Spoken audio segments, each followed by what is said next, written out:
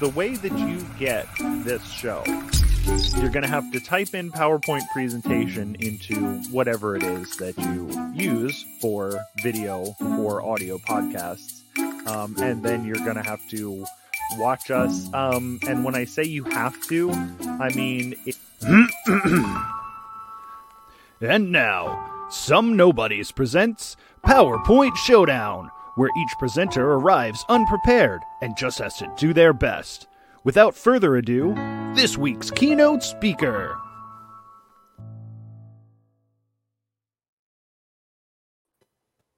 Hello, and thank you for joining us for our conference.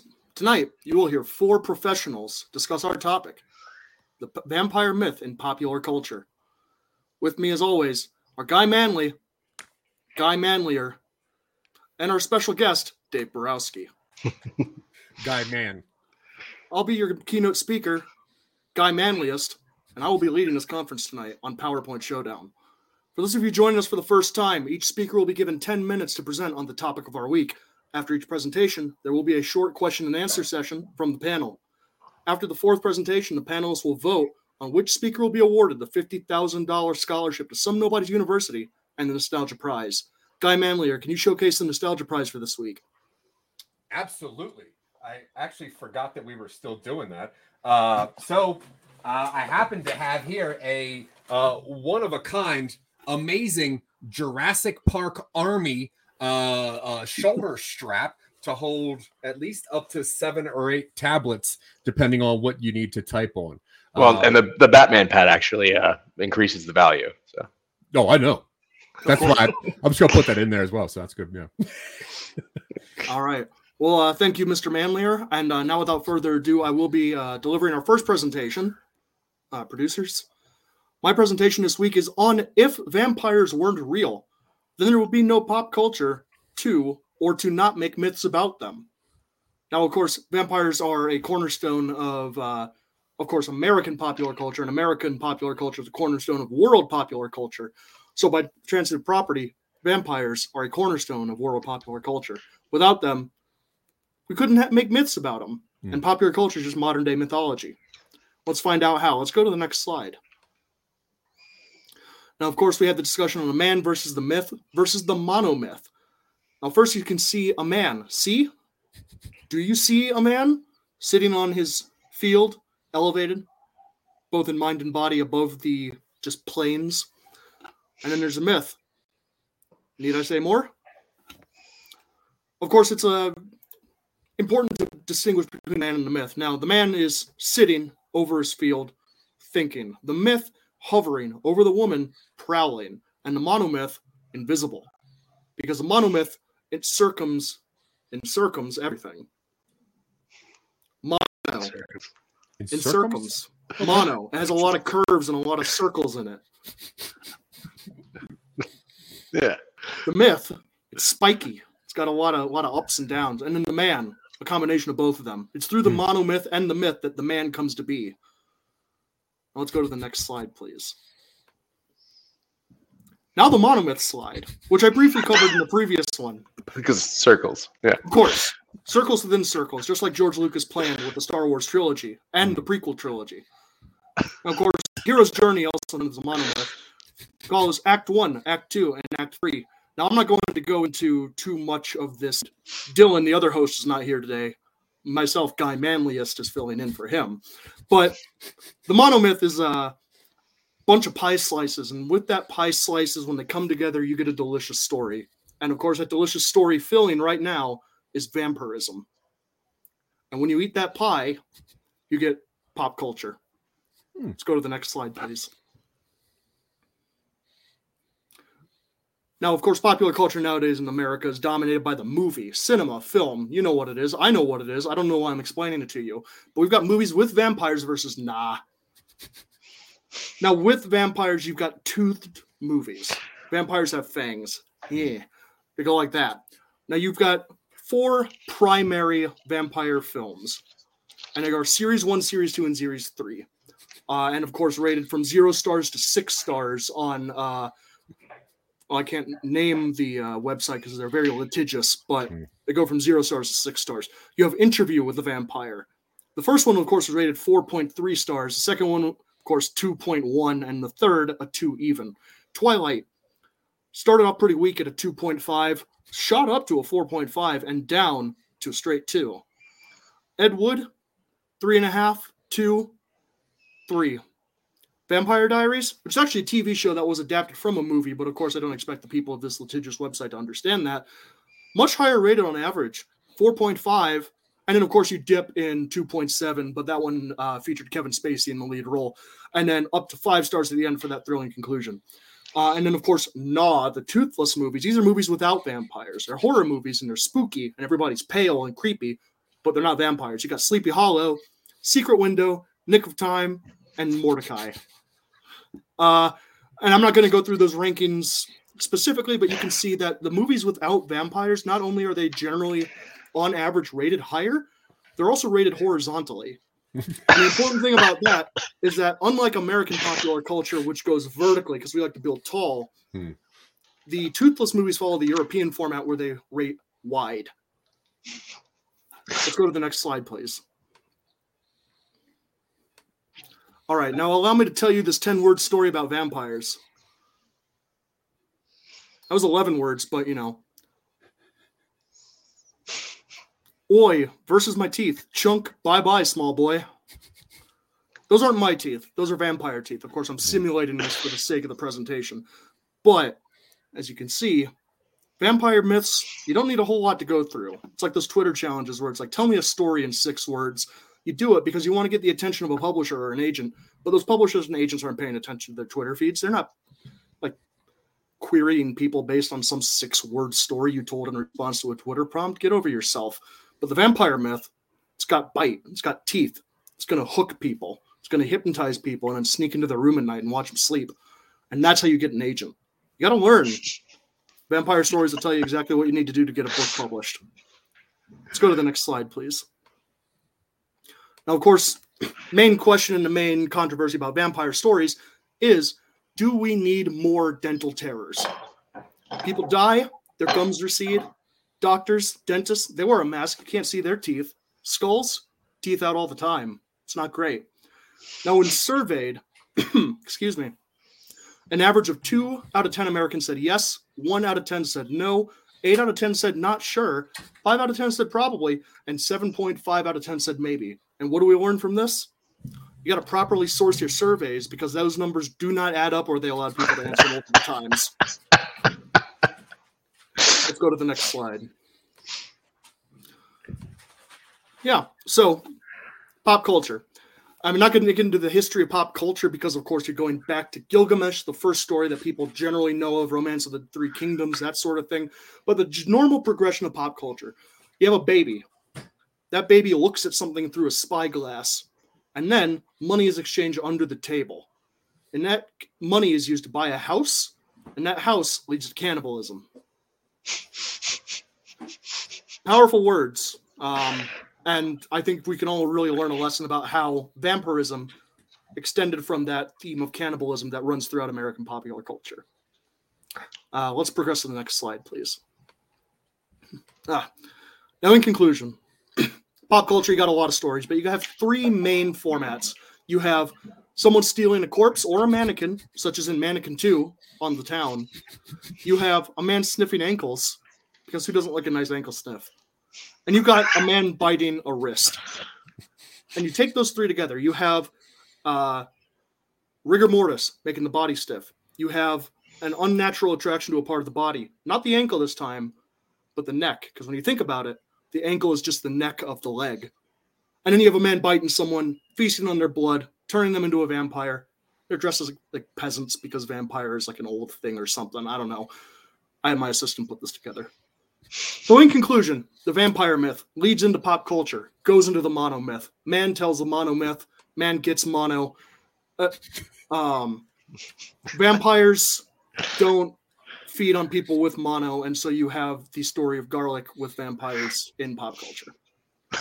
And I think that will conclude my presentation today on if vampires weren't real, then there would be no pop culture to or to not make myths about them. Great job. Thank you. Beautiful, Thank you. beautiful. I will now accept questions from the panel. Yes, Mr. Guy Manlier. Yes, Guy Manlius, first and foremost, thank you very much for taking your unimportant time and letting us know about vampires. My main question, though, and if we can get the producers to bring up the slide on the horizontal versus vertical, thank you. I did notice that of all of the Toothless movies, they all star Johnny Depp. Does that have any relevance to anything about either pop culture or vampires? Or does he just have fake teeth? He does have fake teeth only in Mordecai. But of course, Johnny Depp is a huge feature in a lot of American popular culture, and I just wanted to really capture the iconoclasm of that actor as he appears in different eras of American film. It was purely just a sampling bias, and I appreciate you bringing that up so I can at least acknowledge it in my sourcing. Thank you. Of course. Guy Manley. Now, I think you covered everything that you were trying to perfectly, except for one thing. I was just wondering about how people with mono not getting bitten by vampires has anything to do with garlic.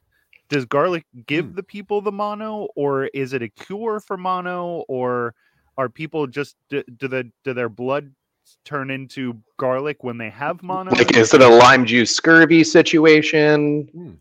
Yes, I believe that mono is actually caused by a lack of garlic in the diet, and so when people would get mono in times past, they would hold garlic up to them as a way of repelling that, and through some sort of mixed signals, cultural transfer and translation error and that sort of thing. I think the two got kind of intertwined in the cultural brainstem. So to speak. That did not answer my question, but don't. Nor don't did it worry make about any sense whatsoever. Well, They hold the garlic up to them, yes. rather than. All right. I've spent enough time on this question. Next question, please. Can we bring up the Mano myth slide, please? I was wondering why Act 1 has 3 slices, Act 3 has 2 slices, and Act 2 has 4 slices. This graphic was purchased from a stock image website, and it was not necessarily shopped for accuracy or appropriateness of the conversation. I just simply needed a visual aid with which to accompany the monomyth, which is a big word that not a lot of people bother knowing, so I could just kind of put whatever image I wanted up. Right. I appreciate your thoroughness and attention to detail. Yes. Any further questions from the panel? No. Right. Expertly done. Thank you. Yes. Yeah.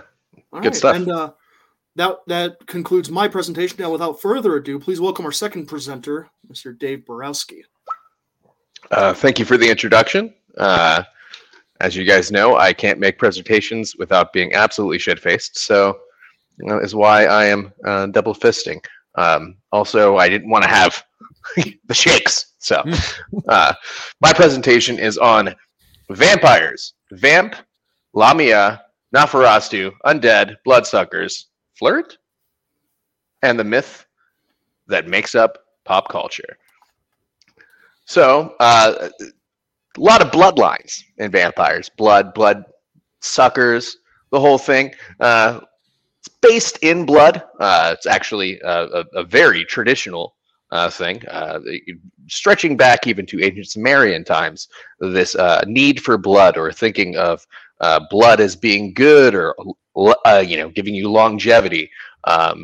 It's why a lot of our politicians and billionaires still practice this, despite it not having any scientific basis. Next slide, please. What is pop culture? News, movies, fashion, entertainment, tech, food, slang. A culture appropriation could also be subbed for slang there. Again, all things ran by the rich, all people who drink baby blood. These are the issues surrounding vampires, and the issues surrounding all of us in the world in current relevant culture. Now, these, are they affected by vampires, or a cause of them? Next slide, please. my thesis. This is a picture of me from high school. I don't know why my assistant decided to include that in there, but still, I am puzzled by the entire thing. It's still very puzzling to me. The term popular culture was coined in the mid-19th century and is referred to the culture, traditions of the people, and the current times of what's popular at the time. Vampires properly originated in folklore in Eastern Europe in the late 17th and 18th centuries. There is some hints that it was earlier than that, maybe even further, but there's not a lot of data. And we like to be very scientific. We like to go with the data. And what we have, actual data for dates back to those times. The Vampire Diaries, an American supernatural teen drama television series, very similar to what my previous presenter was just speaking of what referring to Twilight, originally aired in September 2009. You'll note that predates Twilight, not the books. However, the scripts, were they written before? Were they written after? Who's to say? Again, no data. Next slide, please. Let's break this down. Why is a myth popular? Buffy the Vampire Slayer. And also, tits. Let's be honest, Who doesn't like those perky little puppers, Also, puppers, tits. You're starting to see the symbolism here, Thank you. Next slide. Chart of myths with or without vampires. Not self-explanatory. Now, Tom Cruise, vampire. It is believed by our pink line here that Tom Cruise did not start as a vampire. However, he's now a very high card-holding member of the Scientologist movement, known vampires. Now, see how that pink line shoots right up there at the end? Look at that. Grandpapa Munster,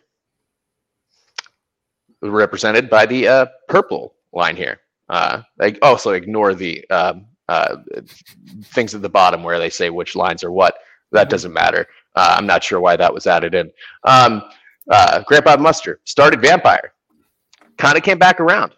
Started really turning the thing around. Tried to stop, only ate rats for a little while. Even tried to go vegan, didn't quite work.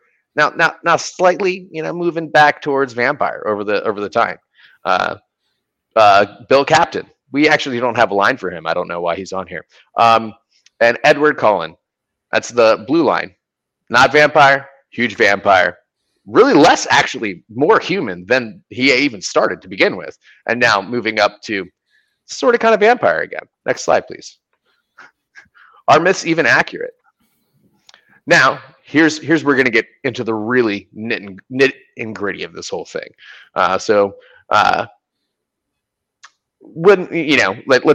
at all these things that are supposedly, supposed to affect or empower vampires. Wooden stakes, moonlight, garlic, changing into bats. And let's start with let's go all the way to the right here. Wooden stake in the heart would indeed kill the average house cat, unless it was mine. He's quick. He's a little wily guy. But with Robert Pattinson, almost certainly, unless he is wearing that sweet new Batman chest piece. But then, if you maybe sharpened it enough and slid it into a certain spot, who's to say? We'd have to do on the ground actual investigation and get actual data from attempting to murder Mr. Pattinson, which we can do. We have funding for it. Human, yeah. I mean, it could be. Again, depends on whether or not they have a previously broken chest plate that may be reinforced with metal. Again, we need more data, but what the data we have says, yes, probably death. For vampires, myth or not, seems to us that yes, wooden stakes still would be death. Moonlight, average cat house. I see it says lick self, but I feel like that is, that's pretty much universal. For me, the average cat, house cat, generally goes full werewolf almost, if you will, during the night. Runs around, does crazy stuff. Robert Pattinson, becomes Batman, but just fairly recently. Human, get in a hot tub, or get out of hot tub because it might be cold, depending on the time of the year. Vampire, go out, or not, or stay in and party and drink blood. Garlic, vampire, not big fans. Humans, sometimes, especially when they have the previously mentioned disease. So Robert Pattinson, we have a little bit of data on this. This is not a completely up to date slide. Robert Pattinson, allergic, strange. And actually, this is also not completely updated either. The average house cat plays with it and swats it around like a toy. Changing into a bat, vampire, yes, we believe so. That's what the data shows us. Human, not unless you're a Clinton. Robert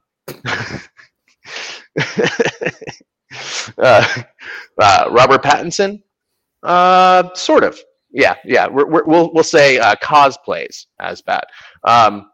And average house cat, no. But the on average, again, need more data. Next slide, please. A starving child is a frightful sight. A starving vampire, even worse. Anne Rice. Well, I mean, she would say that, wouldn't she? You know what I mean? Mm-hmm. Next slide, please. And in conclusion,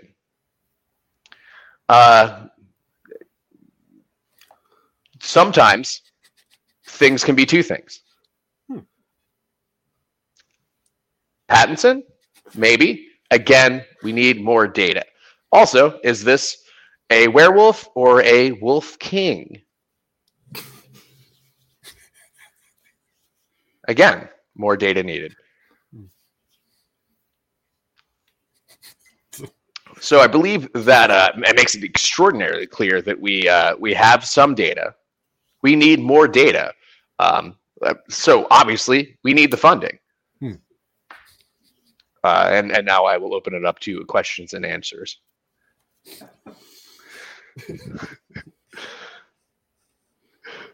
Guy Manlier.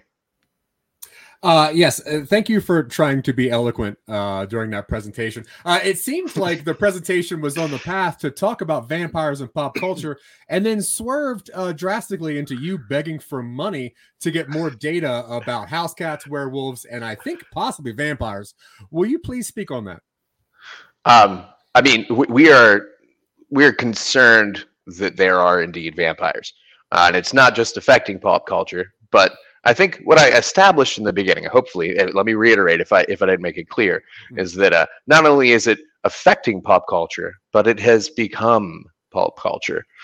We think that they have infiltrated into pop culture, and we really just need more data and therefore funding. Perfect. I'll take my answer off the air. Guy Manlius, please. Yes, your encounter with the Wolf King is really well known in certain circles, but I think some people in our audience, A, are not aware of what a Wolf King is, and B, are not aware of the story. Could you elaborate on those 2 points for us? So it's a new term. We were all aware of back in the plague. There was a thing called a rat king, where several rats would get bound up together by their tails, and then run around causing havoc. And just it's up to no good, just doing shenanigans.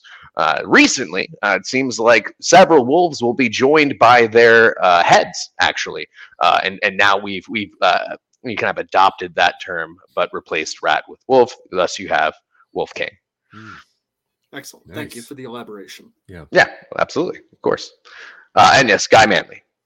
You said that you didn't know if the Vampire Diaries predated the Twilight books, but as everyone knows, the Vampire Diaries is a book series, and it came out in 1991.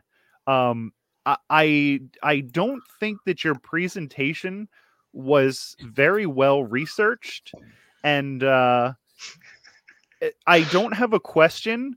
I just wanted to let you know that there was a book series on the Vampire Diaries that came out in the early 90s, and you should probably read it. I'm just the presentation guy. Okay, I don't do the research. We need to hire more researchers, which is again why we need the funding. Okay, well, there's about 60 books in that series, and in all maybe fairness, you should buy those and do the research on pop culture vampires. Well, Guy Manley, I appreciate you bringing this to my attention. I promise you someone will be fired over this. Good. That's all I want. All I wanted Now, to know was that somebody would lose their job. In all fairness, someone will lose their job. The Twilight is a book series based on fan fiction of musical genre, whereas the Vampire Diaries is a diary series, which is a little different because it's kind of like the true crime in written form, so not fictional. Right. Well, and here's the thing is it sounds like you guys would be great researchers, and I would love to hire you once I procure this funding. So I enjoy my unemployment, but thank you for the presentation. Yeah, let's get this guy a $50,000 grant so that we can get hired and replace the researchers. People that are going to get fired. Yes. Well, thank you, Dave Borowski. We appreciate the presentation. We're on to our absolutely. Thank you for your time. Our third speaker, Guy Manlier. Oh, welcome everyone.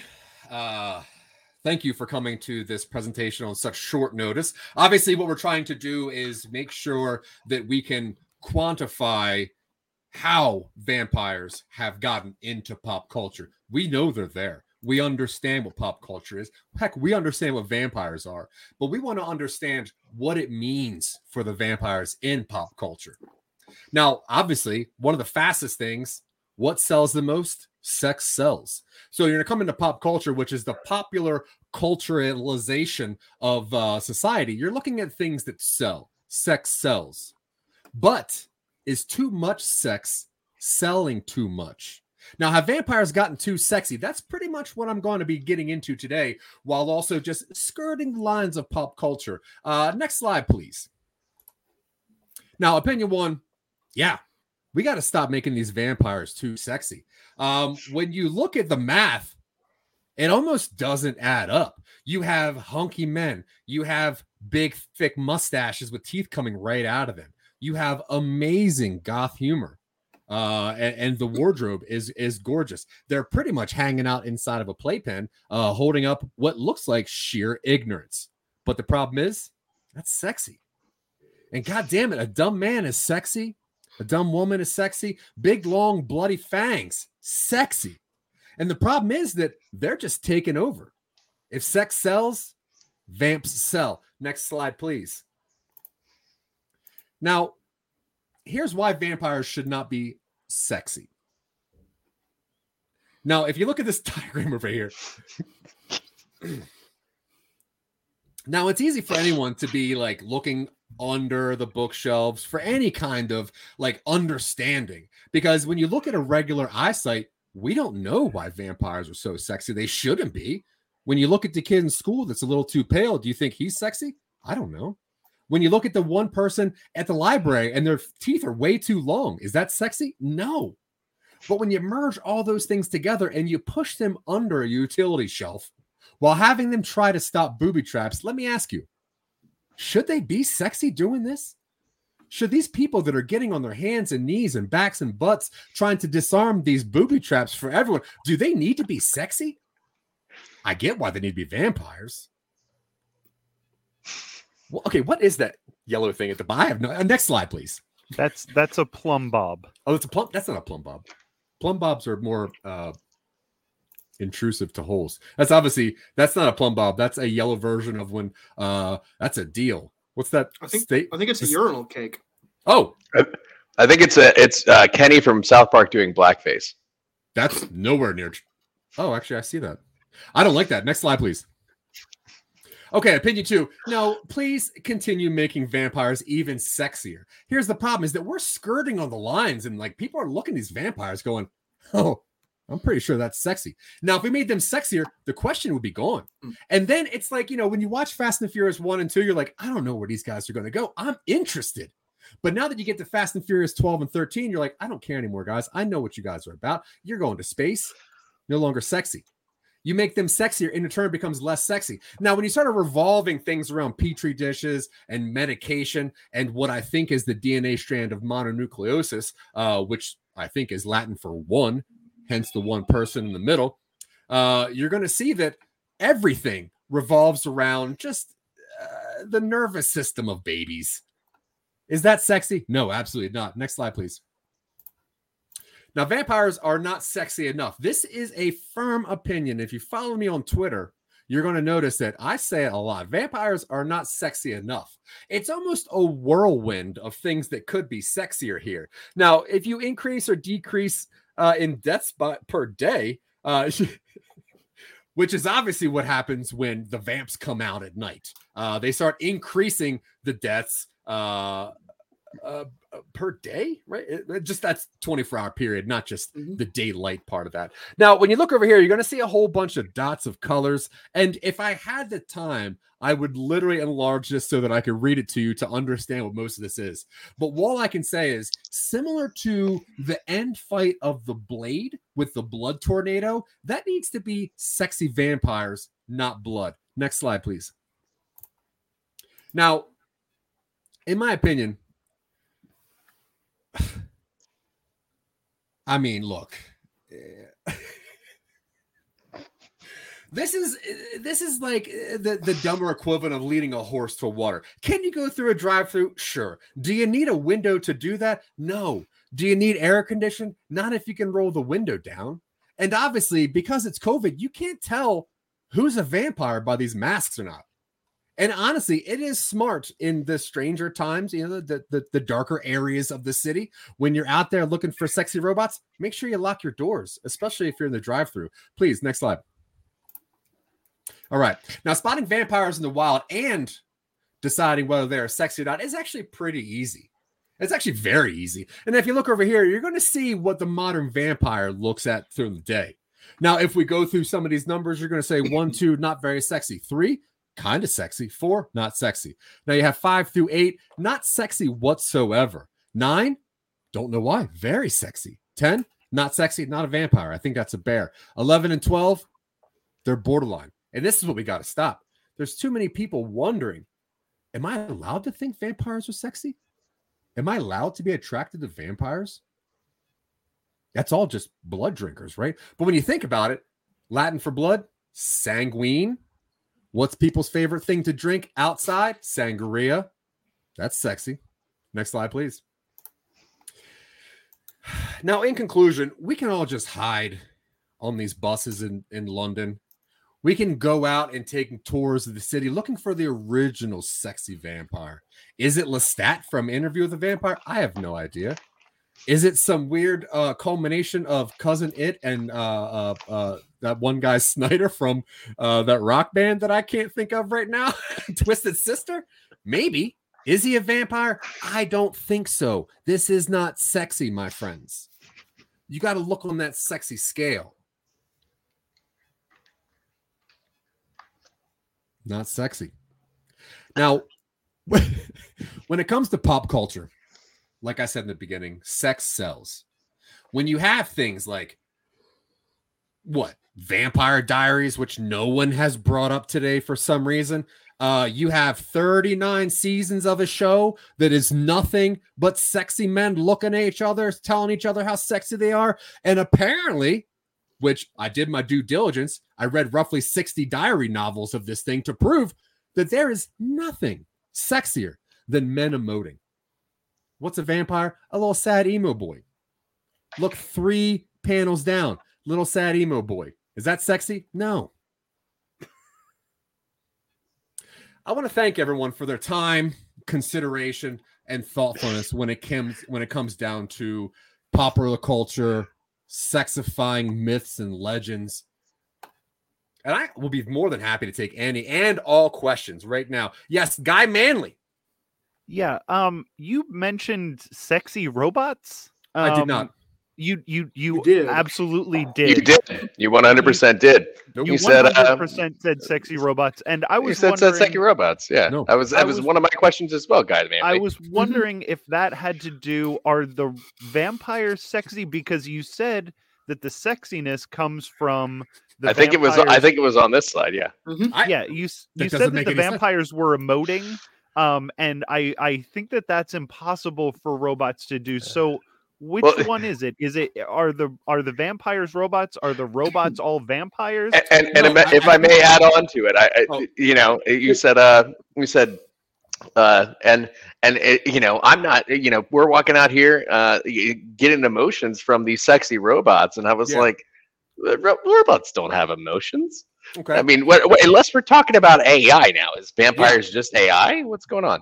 Okay, it's pretty upsetting that the panel is not paying attention to what I feel is the most important slide and part of my presentation when it comes to the sexy robots. Because what happens here is you have these sexy vampires out, and they're trying to bite everyone's necks, right? But the problem is, what does a vampire find sexy? They don't find other vampires sexy. They find sex robots sexy. So vampires are on the hunt for the sexy robots where you got to stay away from, or else you're in direct path of those sexy vampires. My necks can't take that. My leg necks or my neck necks. Next question, please. Guy Manlius, please. Yes, you did mention that you read all of the Vampire Diaries novels, all 60 some of them. Would you mind giving us the title of your favorite and a brief synopsis of the storyline just for posterity's sake? Yeah. So there is this one, I believe it's number 33 or I think it's 33, and it's like a spoof of Where the Red Fern Grows, and it pretty much is like a Romeo and Juliet style fantasy telling of what would happen if this 20-something's very sexy vampire stole a heart from someone. Now, obviously, there's a lot of thoughts to go with that. There's a lot of parallels you can put that, like stealing a heart. But no, he actually had a human heart, and he's licking it for sustenance. And then he decides that if he plants this thing, does he, in fact, grow a sexy vampire out of this? The answer is no. What he grew was some stench from rotting flesh under the ground. But yeah, number 33, where the red fern grows. I would say that's the one that I had to reread a couple times because it got me. Excellent. Thank you. Yes, Dave BIROWSKI. Can we bring up the final slide, please? Yes. So to me, it looks like, and now I could be wrong, but it looks like this may be actually making your whole point. Because I don't think this is commercially viable. I don't think this is sellable on a pop cultural level. Looks like to me this individual, his arm is burning, that is in the sunlight, and they are yelling in pain while the rest of them is covered in shadow. Is this a vampire? Well, we're not really sure. See, I took a cruise to London. I had to go around, and apparently the local customs are, if you hang outside of 266 Craven Park, you might find the elusive albino Sasquatch vampire. Now, I asked them, is this vampire sexy? And they said, oh, hell no. So I didn't actually look. I had to Google this picture right here, because if it's not a sexy vampire, it has no part in popular culture, at least mine. That's fair. But isn't your whole thing that we should make them less sexy? Well, I was just really bringing forth the question for everyone. Like, I need to pose the question to you. Do you think they should be less sexy? I do not, and I've proven that I don't. But do you, the average unsexy human, think that they should be less sexy? I'm seeing Guy Manley and Guy Manliest really shake their heads. What's going on, guys? Sex those vampires up. Yeah, there's no such thing as too sexy for vampires. But then you're going to get that blood. Vampires. You're going to get that Blade One finale blood tornado of sexiness going on. Keep that in mind. So what we need to do is find this vampire and murder them. Absolutely. Okay. Yeah, Yeah, sure. I'm actually on board with that. Yeah, 100%. Yeah, I'm okay with that. And if we look back at one of your slides, we'll find out exactly how to do that. I think it's put them in a hot tub full of holy water. But yeah, that was my presentation on vampires in popular culture. Thank you, everyone in attendance, for keeping your eyes open. Thank Excellent. you. Thank you, Guy Manlier. And of course, our final speaker for the night, without further ado, Guy Manley.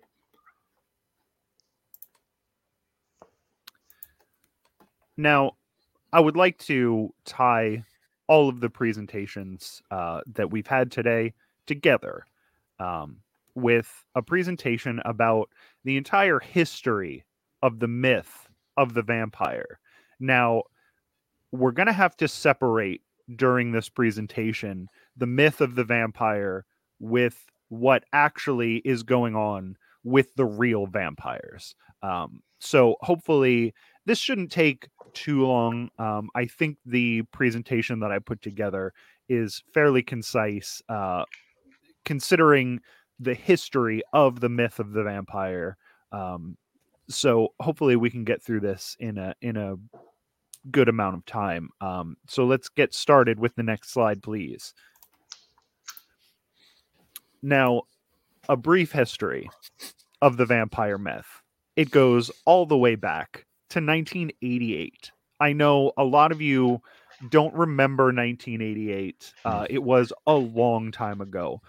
But the first vampire, Spike from Angel and Buffy, came out in 1988. A lot of people don't know about the Spike books that Joss Whedon wrote when he was in elementary school, but this was the origin of the vampire myth.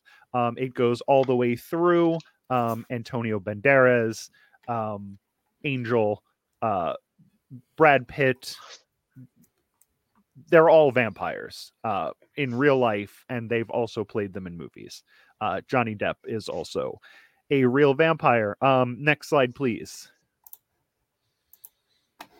Now, the origin of the myth comes from somebody was eating an egg, and they said, now, I'm eating this chicken's child. What's going to happen if I would eat a human child?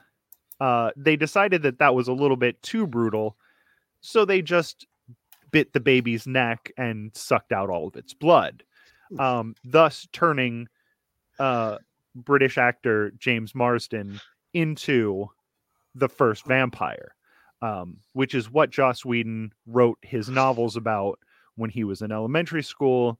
And it was the origin of the... James Marsters did go through and bite Brad Pitt and Antonio Banderas and all of the other famous vampires. And all because he said, if I'm going to eat this chicken's baby, why can't I eat my neighbor's baby? So a little bit messed up, but also we wouldn't know about vampires today if that hadn't happened. Next slide, please. Now, through cultural osmosis, everything that we know about vampires, it's one of those things your grandmother knew about vampires. And when she died, all that knowledge was brought to you. So through family trees and people dying and their consciousness going into their families, which is how it works, you know everything there is to know about vampires. You already know that James Marsden bit a baby, drank its blood, and turned into a vampire, turning several other people into vampires. And really, the words on this chart don't matter. All that matters is the arrows. The arrows represent your dead relatives and their consciousness transferring into you. Next slide. Now, vampires in the modern era. This is the worst picture of James Marsden I've ever seen. It doesn't look like him.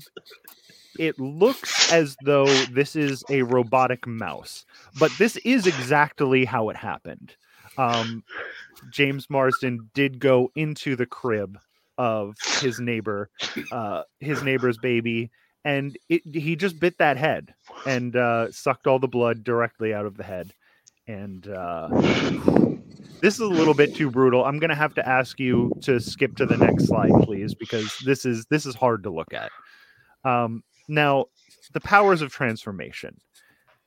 As you know, vampires can turn into different animals. A lot of times, for some reason, when they're portrayed in popular culture, they turn into sexy animals like bats and wolves. But for the most part, most vampires are going to turn into possums.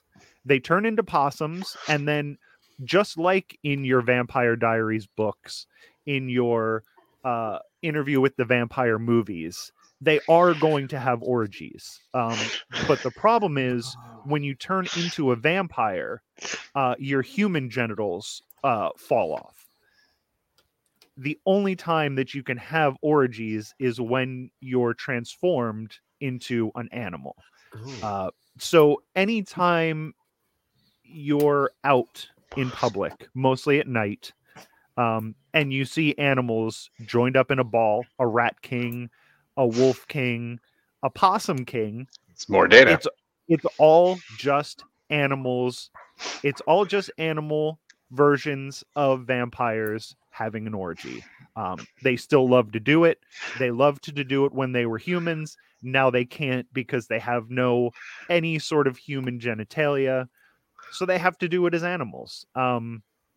Now, if we don't get this slide off of the screen right now, we're going to get demonetized on YouTube for sexual content. So I'm going to have to ask you to Almost go to certainly. the last slide, please. Vampires versus werewolves. I will now recite as much of Warren Zevon's song, Werewolves of London, as I can. And for any of you that know me, I was born in 1997. I'm very, very young. And so I don't know. All I know about Warren Zevon's song, Werewolves of London, is the part of the song that is in Kid Rock's version of some other song. So all I know is, "Ow, Werewolves of London. Ow." Next slide, please. Big it up, ball to ball, biggie. Now, in conclusion, I think I've made it perfectly clear about the history of the vampire myth and the reality of vampires. Now, when you get turned into a vampire, your human spouse is no longer going to want to be married to you because it is a lot of orgies, it's a lot of nightlife, and it's no human genitalia. So if you're married to a human and the only time you can have sexual relations is when you're in the form of a bat, though not compatible. So for the most part, you get turned into a vampire and you're going to have to get divorced. It's just a harsh reality of what happens when you get turned into a vampire. People think that not being able to go out during the day, having to subsist on human blood, is the most painful part of becoming a vampire. But really, it's the emotional stress that you have to go through. 100% of vampires are divorced. And it mostly has to do with not so much the blood drinking, but the genitalia falling off.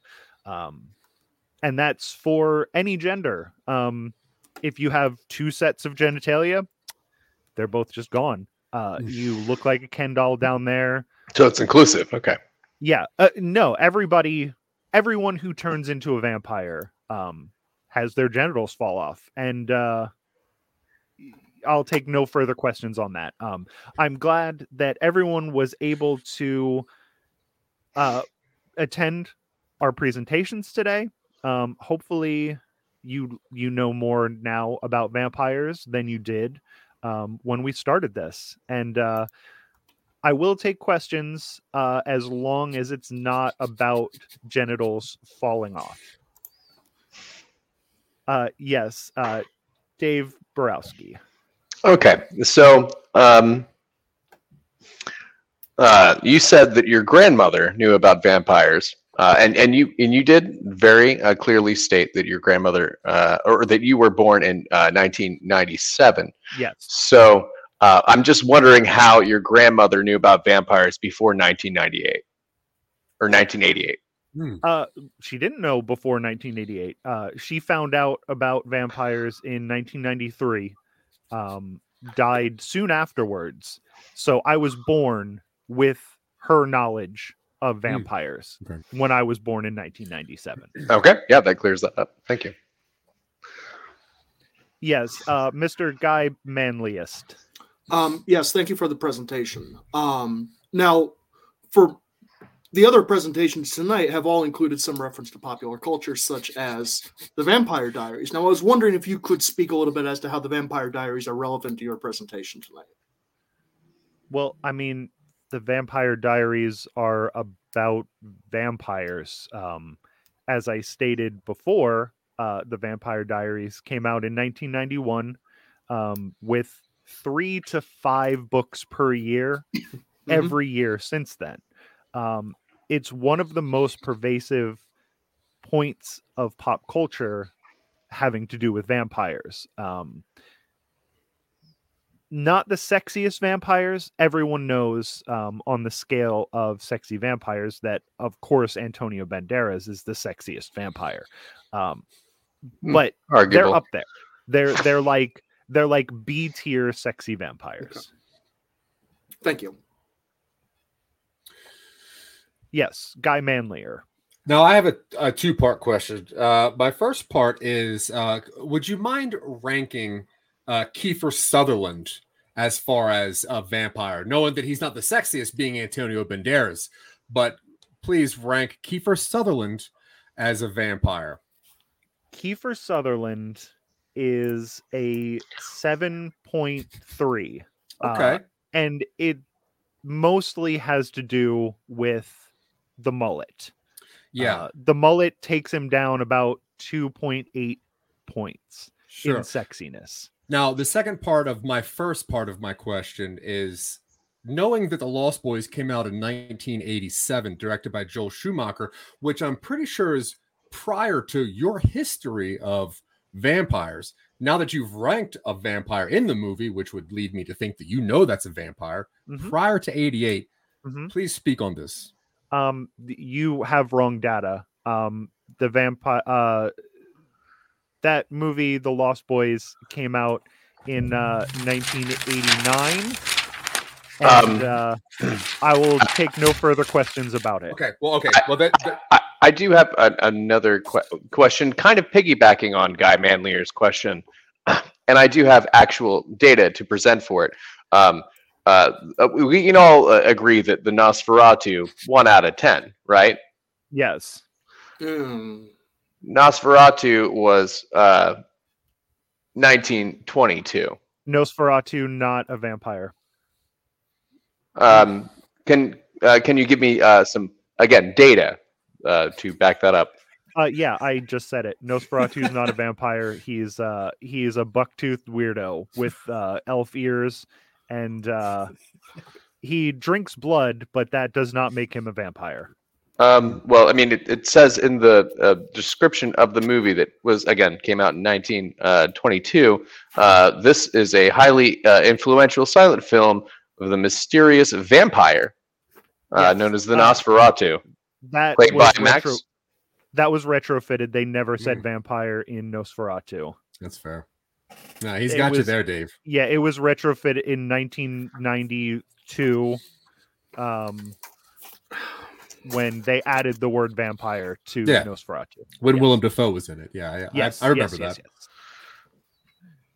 Yeah. I mean, it's the internet, so who knows if it's accurate? No, I mean, anybody can put anything they want up on the internet, so it's all just bullshit. Yeah, true. Guy Manlier, I'm gonna allow you one more question, even though you've had two already. Well, I had one and then 1B, so that's one. Now, speaking of genitals falling off, when you said earlier that there was a possum king, that would allude me to think that there is a possum kingdom, which is, as we both know, a very popular Toadies song from the early 90s. Also, the name of that album, yes. Is this about vampires, knowing that it was post 88, but unfortunately, I'm not sure if you know that because it's pre 97. Yes. Oh, I mean, I've taken in especially music from before the year I was born. But for the most part, movies before 1997 are all just terrible. But yes, I have listened to the Toadies' Possum Kingdom, and while they would have liked to have made the album about vampires, it's just a sad try to make money off of the popularity of grunge, and they're just one of those 90s bands that they just missed the mark of being a good band, and they tried very hard, but they failed miserably, and all of their songs sound the same. So not about vampires or pop culture. No, just about possums. Just about possums. Yeah, fair. Not vampires that turned into possums, just regular ass possums. Well, on behalf of the staff and the janitor department, I just want to say thank you very much for your time and your patience with what happened before the show and throughout the show. What happened before the show? We don't. Let's not talk about it. All right, fair enough. Just trying to collect data, but it was terrible. Okay. Well, once you hire us, we'll get that data into your research. Yeah, that's entirely fair. Yeah, for sure. All right. Well, thank you for that presentation, Mr. Manley. We appreciate that. And any questions from the panel. And now, with all four members of our panel having given their presentations, we are now going to vote on which speaker is going to win the $50,000 scholarship to Some Nobody's University, funded by Some Nobody's Patreon, and the Nostalgia Grand Prize. Now, of course, we're going to indicate that based on the order in which we made our appearances. I will be number 1. Mr. BIROWSKI will be number 2. Manlier 3, and Manley 4. And we will be counting down in 3, 2, 1. And of course, with the self-vote tiebreaker. That's a 3. That's a 3? Oh, okay. So wait. Tie. It's a tie. Well, we all get $50,000. I believe now that we have to split the $50,000 scholarship, or at least occupy the same dorm room. I gotta send this Jurassic Park army to all 4 of us. May I make a final pitch? Whoa. Sure. This is unprecedented. It is unprecedented, but I there's nothing in the rule book about it. We have established that I am going to be having to fire a couple of researchers, and based on the obvious, intense amount of research the 3 of you have done, if the prize is given to me, then not only will it be given to me, but it then will funnel down into your paychecks as my new employees and researchers. So I feel like everybody wins. Guy Manlius sells his labor to no man. I'm sticking with Guy Manley. Well, Guy Manliest already voted 2. Guy Manley voted 2. Oh, so yeah, looks like I'm swayed at least Guy Manley.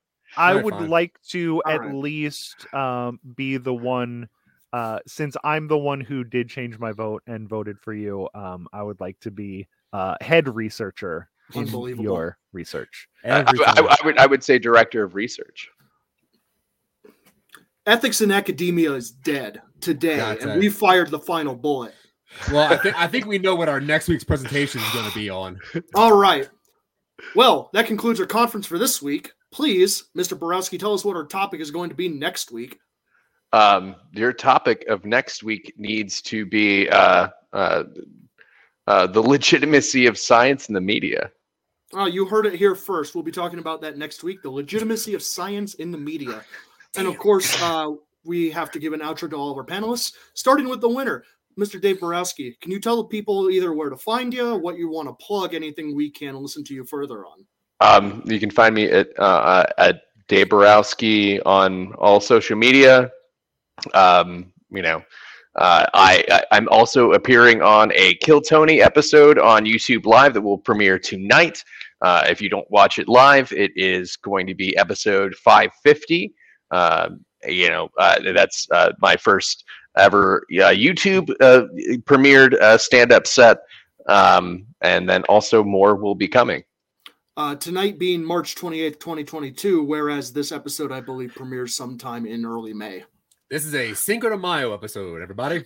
That's fine. Well, then it will be episode 550 of Kill Tony, which you can find on YouTube or any of your Spotifys and whatnot. Also, check out my podcast, the Obviously Complicated Podcast, which will be coming to YouTube and Spotify and Apple Music soon, and can now be found on SoundCloud. And Nice. apparently, based on the tags that are from Facebook, you could find Dave Borowski just throwing a hissy fit in most Walmart customer service lines too. So if you're in the Austin, Texas area, look out for either Walmart customer services or the dumpster area of 7-Elevens where you can hear. Have you Borowski seen green trying hair? to return shit. You're going to get green with envy. Yeah. Okay. And Guy Manley, where can people find you? Who are you? Jack Billings presents Haunted Apartment Complex, a weird scripted audio comedy. You can also find me on I Love This Terrible Game, a video game show about video games, Generation Clash, a music podcast with me and my kid, and Podcast of the Year winner, No Time to Binge, with B Highland and a couple of schmucks. But yeah, Podcast of the Year, funniest comedy podcast of the year, and best podcast in popular culture at the Scene Snobs Awards. I mean, what else can you ask for? A lot of vampires. Yeah. We can ask for more vampires on that podcast. We can ask for more vampires, vampires, but we can't ask for more abs because we have enough abs on that show to last us a lifetime. That's true. There's 3 of them. And who needs more than one ab a person? It's short for abdomen, right? Yeah. I don't think so. All right. And Guy Manley, or who are you? So you could find me spitting out all those brilliant words that Guy Manliest up here talks about. If you literally open up anything that's on your cell phone, tablet, or even old Tamagotchi devices, open up anything on there and just type in Some Nobodies. What you're going to find are award-winning podcasts such as No Time to Binge. Also, award-winning podcasts such as No Time to Binge. Also, award-winning podcast No Time to Binge, where you'll find me and a couple of schmucks as well. Obviously, Silicon Angels, which is the only and the funniest podcast about the IT department of sex robots. Maybe Talking Upstream, which is an award-nominated... Sex robots. Okay, we got to get this off here. Anyway, other than that, look up Some Nobodies, guys. Guy Manliest, what you got? You can find me at the same place you find Guy Manlier. Also Twitter, Vorpal_words. Award-winning podcast, No Time to Binge. And I believe that's it. I'm not anywhere else. We got to say our catchphrase. Guy Manley, can you please say our catchphrase? Yeah. PowerPoint me to the exit. And of course, until next week, I promise you, I'll treat you well, my sweet angel. So help me, Jesus. We'll see you next week. Bye, everybody. Is that Warren Zevon? Thank you for watching PowerPoint Showdown. Today's winner will receive a $50,000 grant courtesy of Some Nobody's Patreon. Congratulations on your win. Join us next week for another showdown.